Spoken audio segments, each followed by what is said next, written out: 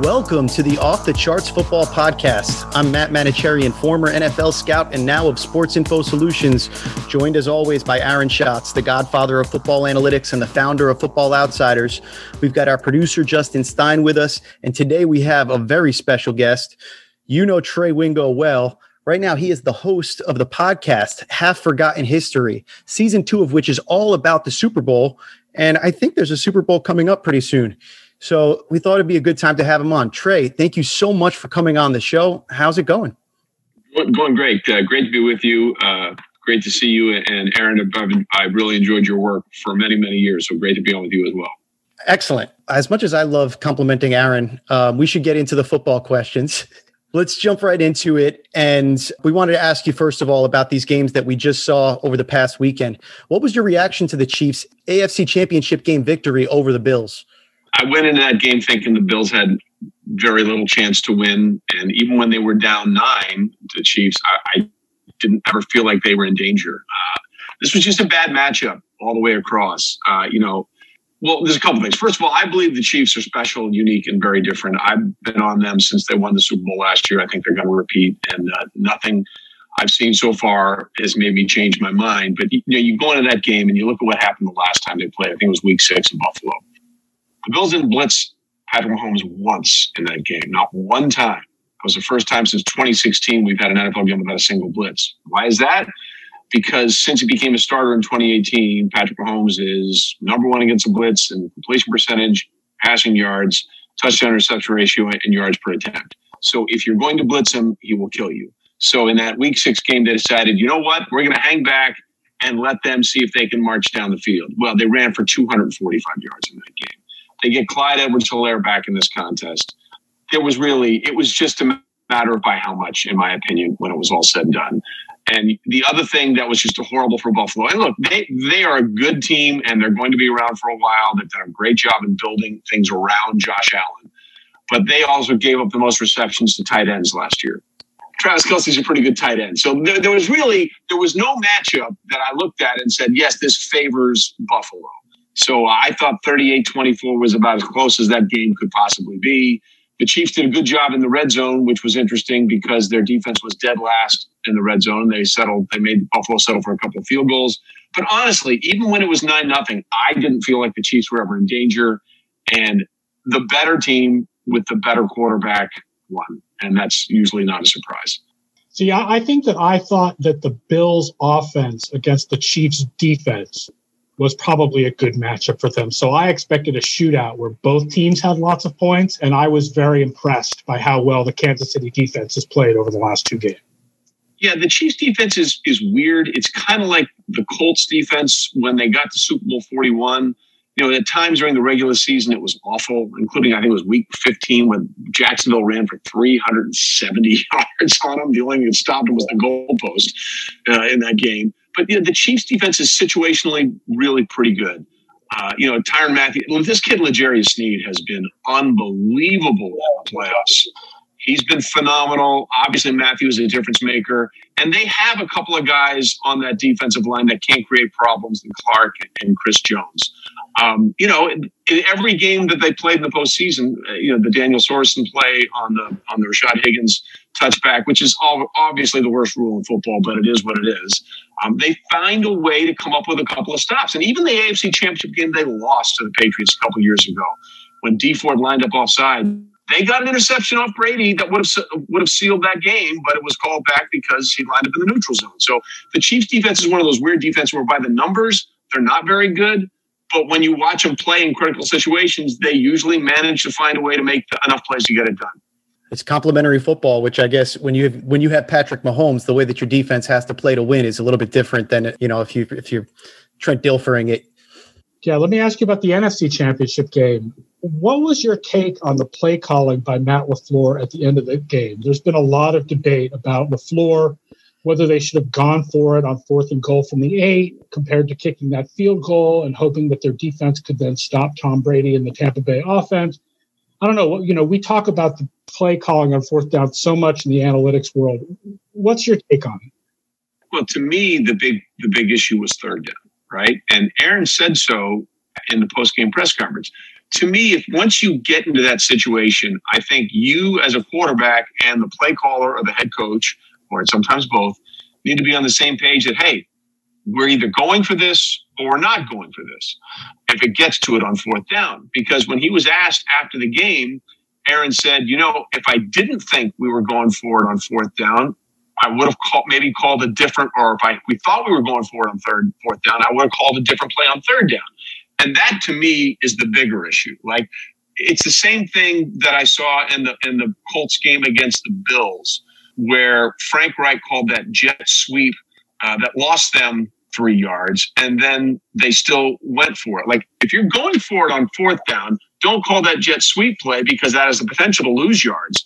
So make sure you have two plays that will get you closer to the goal line. So the issue with me wasn't so much going for it on fourth down, but as Aaron said, it wasn't my decision. I didn't know we were kicking it until I saw those five big guys running off the field. That tells me they needed to be in lockstep by, look, we're going for it on fourth down. So let's make sure we call, if nothing else, we call a third down play that will get us into a reasonable situation on fourth down. Because 4th and 8 is not great.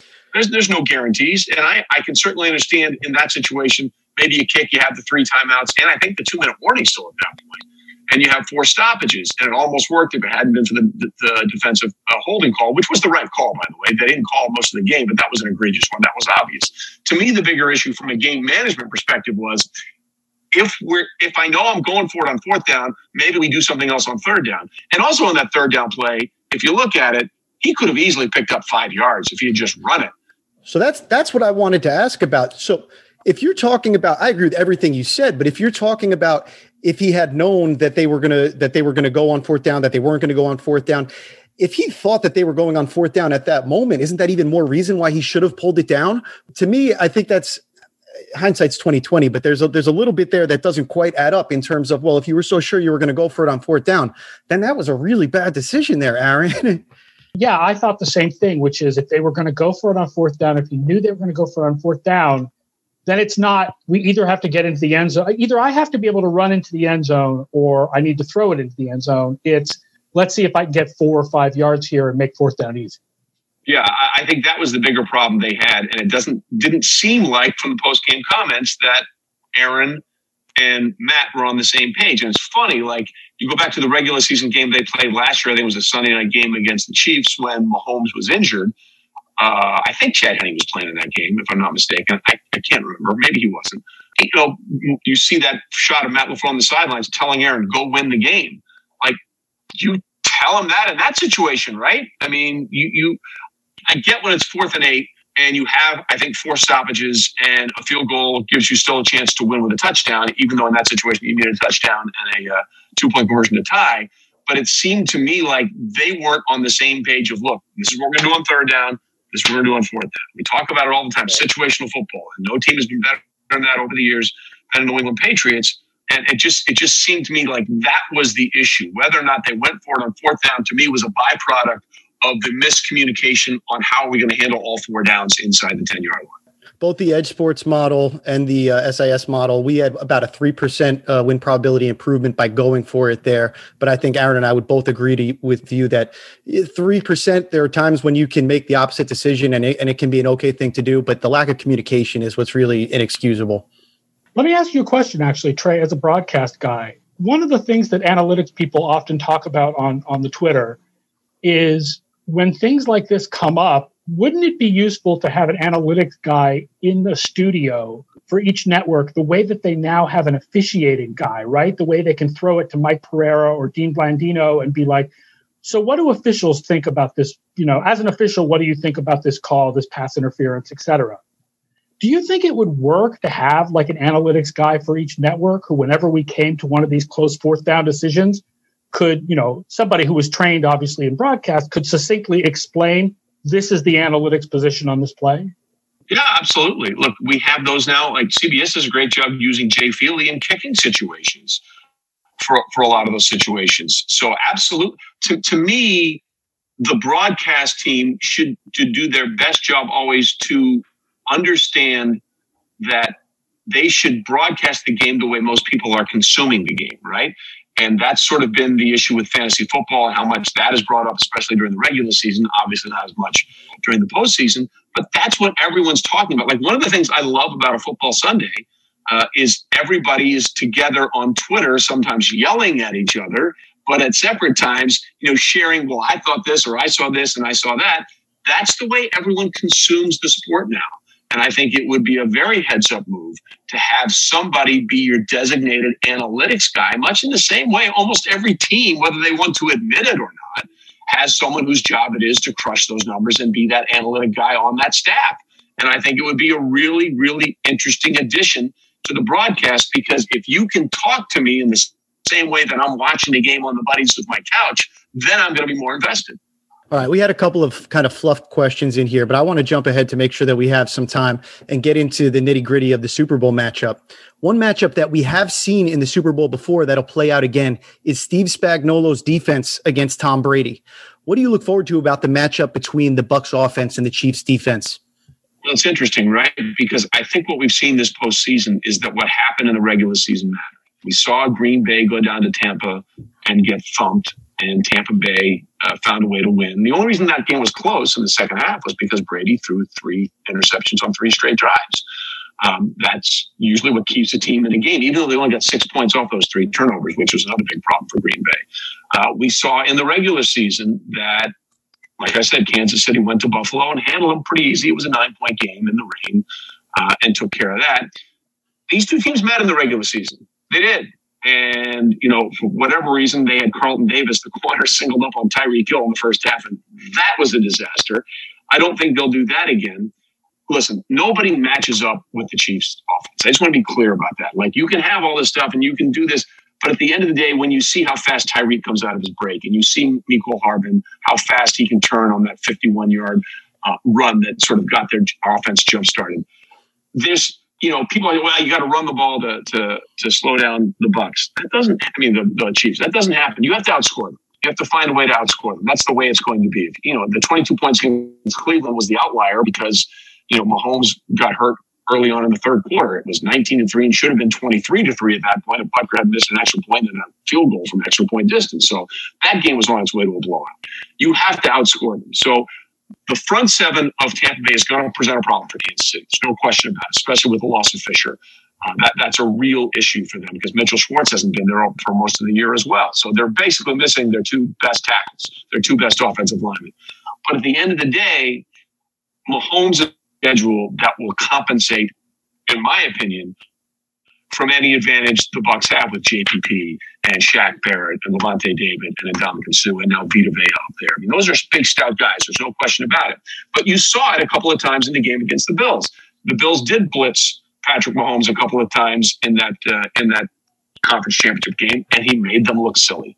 Like, to me, the biggest difference in the Super Bowl in general is going to be what happens when they're off schedule.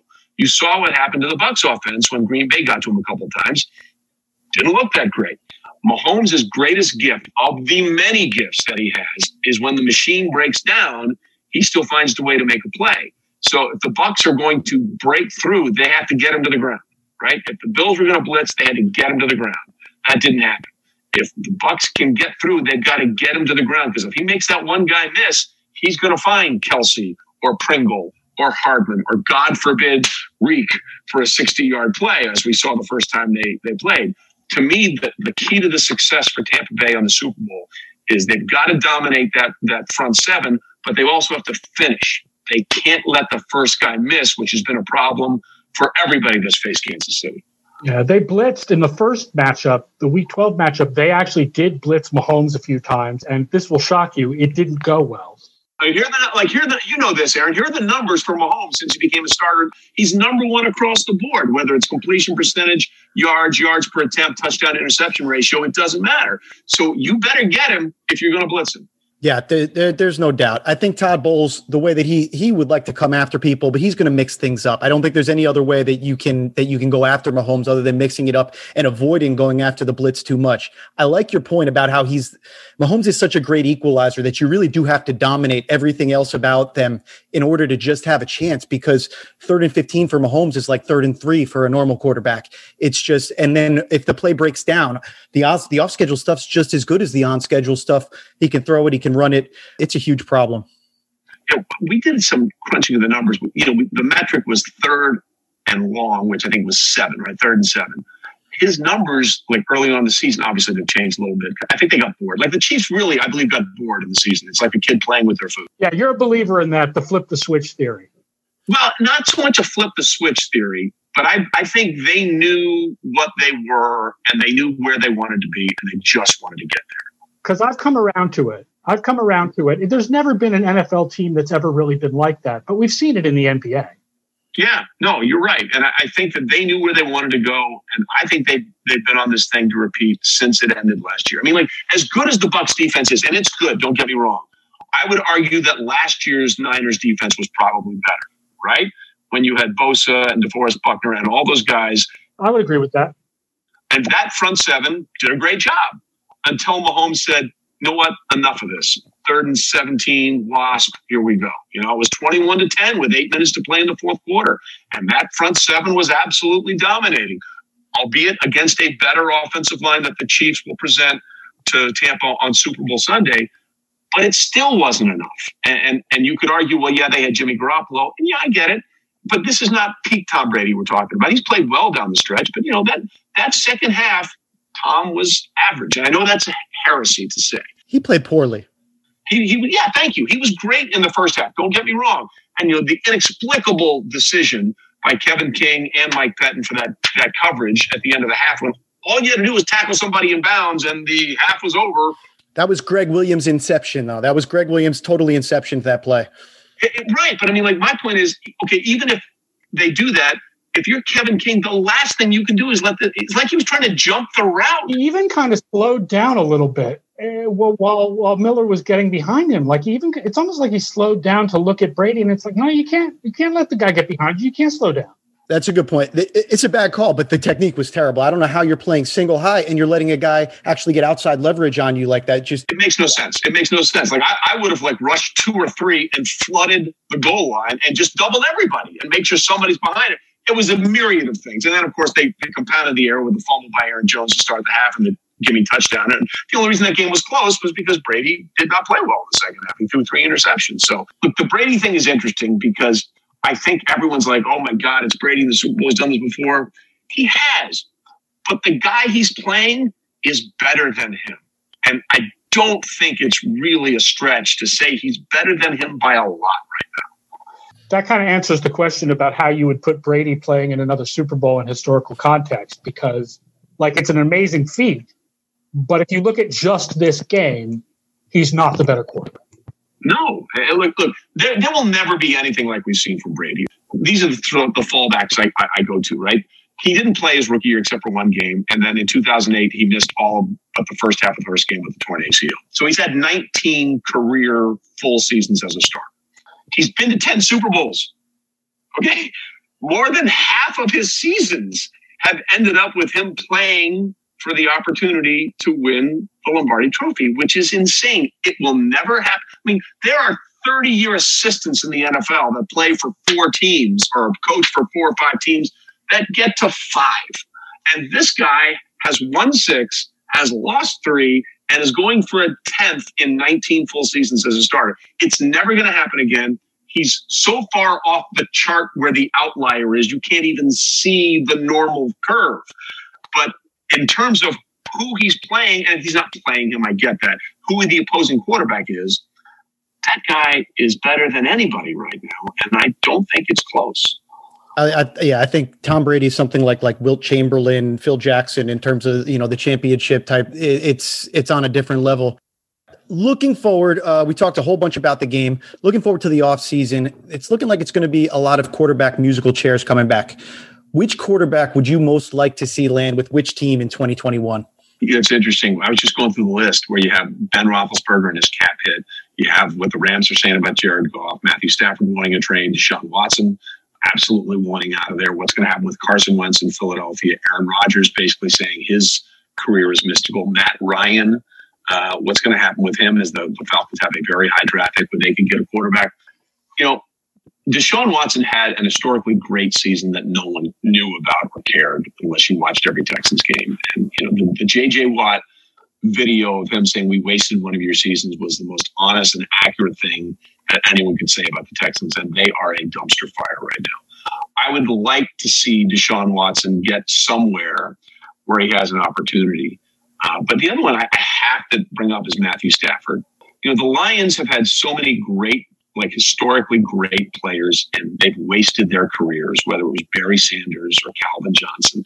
And I'm not putting Matthew Stafford at that level. But I don't think anybody fully appreciates how good of a quarterback and how gutty of a quarterback Matthew Stafford has been because he plays in Detroit. If he played anywhere else, I think people would look at him completely differently. So I would love to see Stafford, like Denver. Let's just throw Denver out there, okay? The Drew Lock thing, I was high on Drew Lock. It hasn't worked out yet for a variety of reasons. They made a huge investment in this draft to go out and get players that they thought they had to go outscore Kansas City with, whether it was KJ Hamler, Jerry Jeudy, they get the tight end to go with Fant. They have a lot of weapons. And if they could find a quarterback that could find ways to move down the field, that would be very interesting to me. The thing about Deshaun, obviously I think the Jets are a team that's going to make a lot of sense to them. But if the Texans do, with inside 12 months, trade away DeAndre Hopkins and Deshaun Watson, even though on some level might make the right move because of what they can get back and they have no picks and all this kind of stuff, they should be relegated, right? Like they do in Champions League. You should be relegated if you trade away those two players because you don't understand football. And unfortunately, we can't send them to the CFL or the Arena League or anything else. But those are the two quarterbacks that off the top of my head, I would like to see move to a team where they have an opportunity, just an opportunity to get out of the miserable situations that they're in. Houston is in the South, so they would fit in the SEC. And we could just put an NFL team in Tuscaloosa and just switch them. That would work. We kind of do have an NFL team in Tuscaloosa, or an NFL feeding frenzy in Tuscaloosa, for lack of a better. But like the Colts, right? They tried it with Phillip this year, and it was okay with mixed results. Now, I don't think Nick Caserio has any interest in trading Deshaun Watson inside the division. But again, if he's going to make it difficult, he can make it as difficult as he wants to. I mean, Andy Reid once traded Donovan McNabb inside the division. And yes, he was much more into the back end of his career, but it does happen. It's not like it never happens.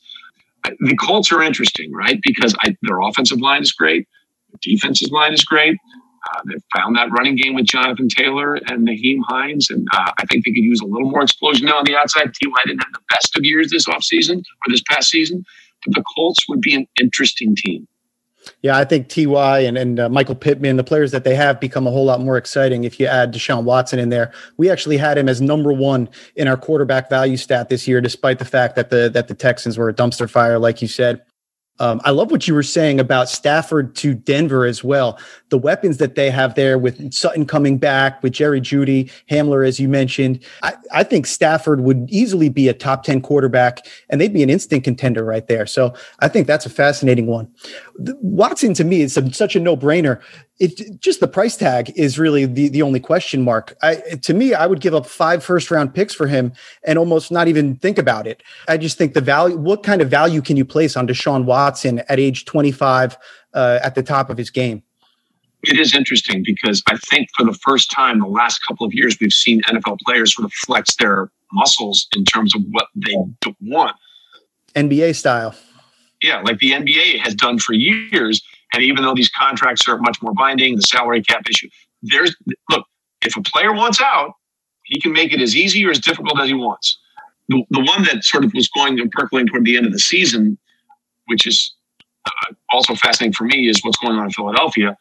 I don't think there's any reason they should make any moves in Philadelphia at this point, because what you're paying Jalen Hurts as a second-round pick and what you owe Carson Wentz, it can work. You just got to find out if you can sort of rehab Carson this offseason. Like, I think Jalen Hurts has the potential to be a really good starting quarterback, but the sample size is not there yet. So if I'm the Eagles, I can't look at what I've seen off Jalen and say, yeah, it's worth getting rid of Carson based on what we know. You don't know yet. So, like the biggest names that would move in terms of what they've been to the franchise would be Wentz and Aaron Rodgers. At the end of the day, I'm not sure either one of them is going anywhere. Although, if they were thinking about trading Wentz, I would be very curious to see whether Frank Reich in Indianapolis could resuscitate his career, given that he's the one who was there in Philly when Wentz had the really good year. No question. But that contract becomes very problematic. Is it doable? Yes, but there's still going to be a massive hit on Philadelphia there. Yeah, I know the stock market's going crazy today, but I don't know if we could do a buy low. If you could sell that low on Carson Wentz with the price tag being what it is, it almost, you might have to actually pay to get rid of him. I don't think you could buy high enough on Deshaun Watson. I agree. Like you said, if someone said 5 first-round picks for Deshaun Watson, it wouldn't be like, that's insane. It'd be like, yeah, I get it. Let me ask you, you've spent a lot of time in your career around both former players and the stats and info folk at ESPN. How do you watch the game differently now than you did before you met like all these people, both the former players and the stats folks? Well, it's interesting because the guys that do the stats and info for ESPN are just so good, and they've been so great to me, whether it's, an Evan Kaplan or so many of the guys that I work with, Vince Massey, a guy named Jim Carr who helped me with the draft. Those guys are just David Gordon. They're so good. Doug Clawson, what they do at their job is just so phenomenal. And it helps frame things. Like, I look to players for what they see during games. And then the stats and info guys help frame why things happen the way they did. And, there are certain stats that don't mean anything to me. Like, he's 4-1 against the Browns over his career. Well, they played over 6 years and it's 4-1. Those teams are completely different. That doesn't mean anything to me. What means something to me are things that are tangible, and like the arbitrary degree stat I always think is funny. Well, they're 17-2 and it's 39. Well, why'd you pick 39? Like, what's 38? What's 37? Like, those things to me don't mean much. It's things that they come up with that are predictable patterns based on either a team's behavior or a player's behavior that I find most fascinating. And those guys that I mentioned have just been awesome for me over the years. All right, one more fun one before you get out of here. Your podcast goes deep into Super Bowl history. This season is all about it. Who's your favorite unheralded Super Bowl performer? I'll give you a spoiler alert. Mark Simons was Steve Weatherford. But who's your favorite unheralded performer, or what's your favorite undertold Super Bowl story? Well, it's funny, punters get love too. Like, Mike Cyphers once won a game for the Chargers against the Colts in the division round. Like, he literally won the game. He pinned them down there every time. And, nobody talks about it because Darren Sproles returned the overtime and scored. But Cyphers kept him in the game. Like, if Cyphers wasn't punting the way he was punting, there's no way they would have beaten him. Mike Lodish was the first name that came to mind when you asked me this question. Mike Lodish was a 10th round pick of the Buffalo Bills as a defensive tackle in 1990. So he got there in 1990 when they went to Super Bowl 25. His first 4 years in the league, he went to 4 straight Super Bowls and lost. And then he played a couple of years more in Buffalo when they didn't get there. And then he went to Denver. And then his first year at Denver, they lost to Jacksonville in the first round of the playoffs when Mark Brunell went up to Mile High and just smoked him. But the next 2 years, they went back to the Super Bowl, and they won back-to-back Super Bowls in Super Bowls 32 and 33. So Lodish was not a guy who played a bunch. He's not a guy that anybody would remember. He was 73, I think, with the Bills, 97, I think, as a defensive tackle with the Broncos. But he went through the experience and the agony of 4 straight Super Bowl losses as a bit player, a role player. And then at the back end of his career, he gets to Denver and is on a back-to-back Super Bowl winning team. I've always thought that was kind of cool. And nobody will remember the name Mike Lodish. And I don't know why he's always stuck out with me. I remember when he was drafted, and he was a pretty decent player. He wasn't on the Darryl Talley or Biscuit or anybody like those guys in the Bills, but he was a good player. 4 straight Super Bowl losses. Then he finally goes to Denver, and they end up winning 2 in a row. I always thought that was kind of a cool story. That's awesome. Aaron, I saw you nodding along. It sounds like you have some memory of that. Yeah, the only time anybody ever heard of Mike Lodish was like a few years ago when Brady finally played at his 6th and then 7th, because they were like, well, whose record did he break? Mike Lodish, who the hell is that? Like, I believe now him and Gostkowski are tied with 6, and then Brady is way past. Exactly. It's just insane. All right. On that note, we will sign off and get out of here. Thank you so much, Trey. And thank you to all of our listeners. As always, you can find Aaron on Twitter at FO_A shots. You can find me at Matt Mano. Trey, where can the listeners keep up with you? Listen, Half Forgotten History is available wherever you get your podcasts. It's also my YouTube page, Trey Wingo Presents. Again, season 2 is all about Super Bowl champions. We got Zach Ertz coming up this week. We've got Ed Reed, Teddy Bruschi, a lot of big names, and it's been a lot of fun. And season 3 is already in production, so we're in good shape, and we're looking forward to keeping it going. Fantastic. Aaron, footballoutsiders.com. What can the listeners find on the website this week? Film Room looks at the Tampa Bay offense and how they used motion to make things easier on Tom Brady. We have our quick reads bonus, keys to beating Tampa Bay from their worst games this year. We'll do Kansas City next week. And, we'll have our big Super Bowl preview stuff next week. Lots of good discussion. The prop bet extravaganza may be up by the time this podcast comes out. Our 18th annual prop bet extravaganza, the first, always duplicated, never matched. As always, you can check out the free SIS Data Hub by visiting sisdatahub.com. For our guest, Trey Wingo, my co-host, Aaron Schatz, and our producer, Justin Stein, I'm Matt Manicherian, and thank you for joining us for the latest episode of the Off the Charts Football Podcast.